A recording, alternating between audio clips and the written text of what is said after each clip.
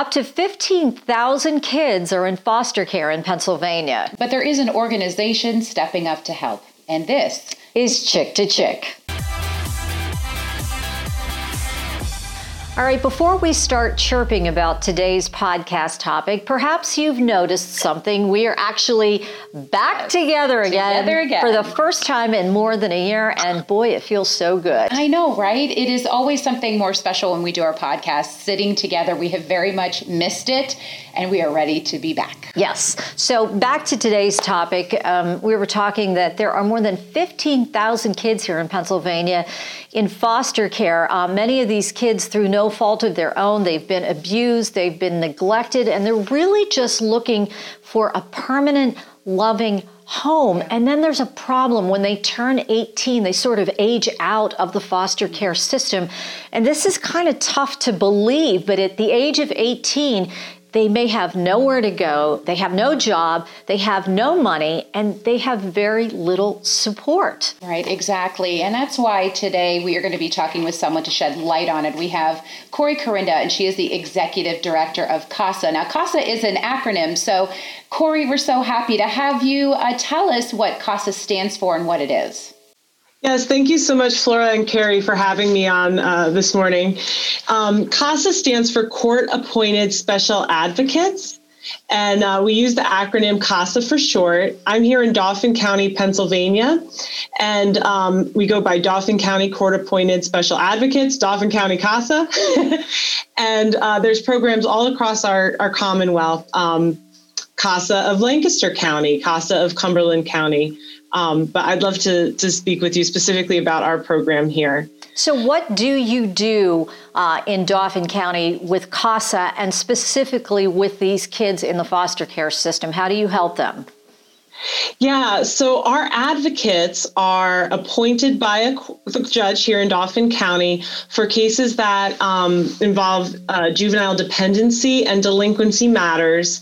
And that advocate then investigates, very much a detective of sorts, for what that child's best interests. So they'll go through past records, through children and youth. They will also look at current documentation, school, medical, dental, psychological evaluations, and they conduct interviews. They meet with the child's teachers, coaches, parents, foster parents, and then they will draft a report for the judge with recommendations based on the findings that they've had.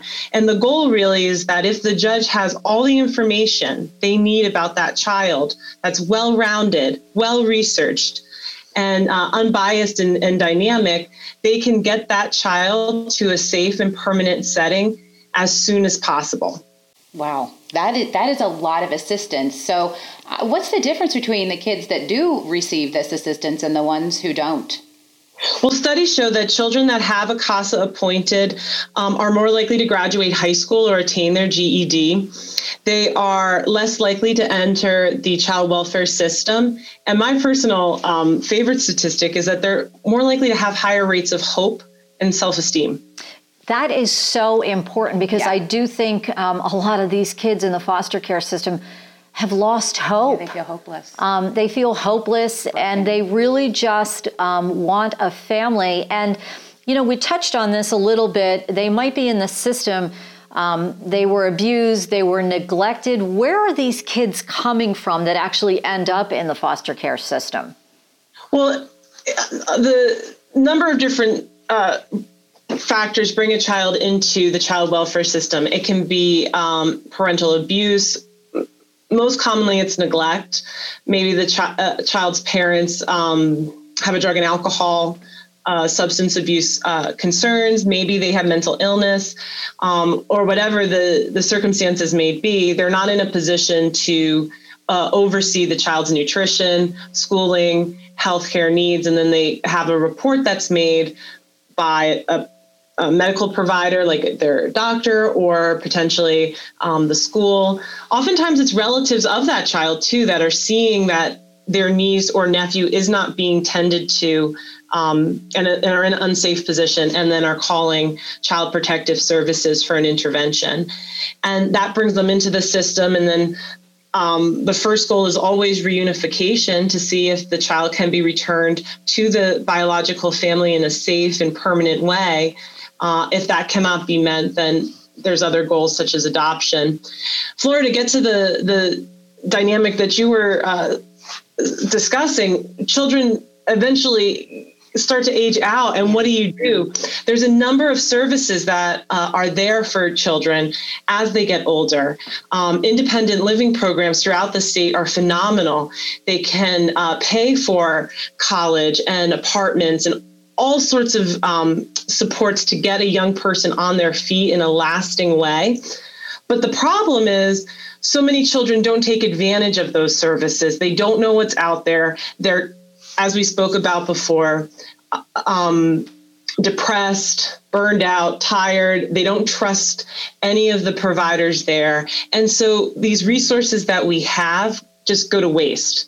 And what I think CASAs do is they come in with some energy, some hope, some commitment, some dedication, and they help that young person see all of the opportunities, all of the services, all of the supports that are out there, and then help them navigate it. Too often, the answer is to throw services, and that's wonderful. I'm not knocking the services that we have, but it's overwhelming too. And if you have an advocate there that can help you go through it together and help you see what opportunities are truly available to you, it's so empowering. And then all of the work that our community has gets put to use through our CASAs. Well, it's just like any other, they're kids. This is a kid. They need some guidance and they need some assistance. And so that's great that you guys are there. Right. And we know that COVID has really, it's played a role in just about every facet of our lives.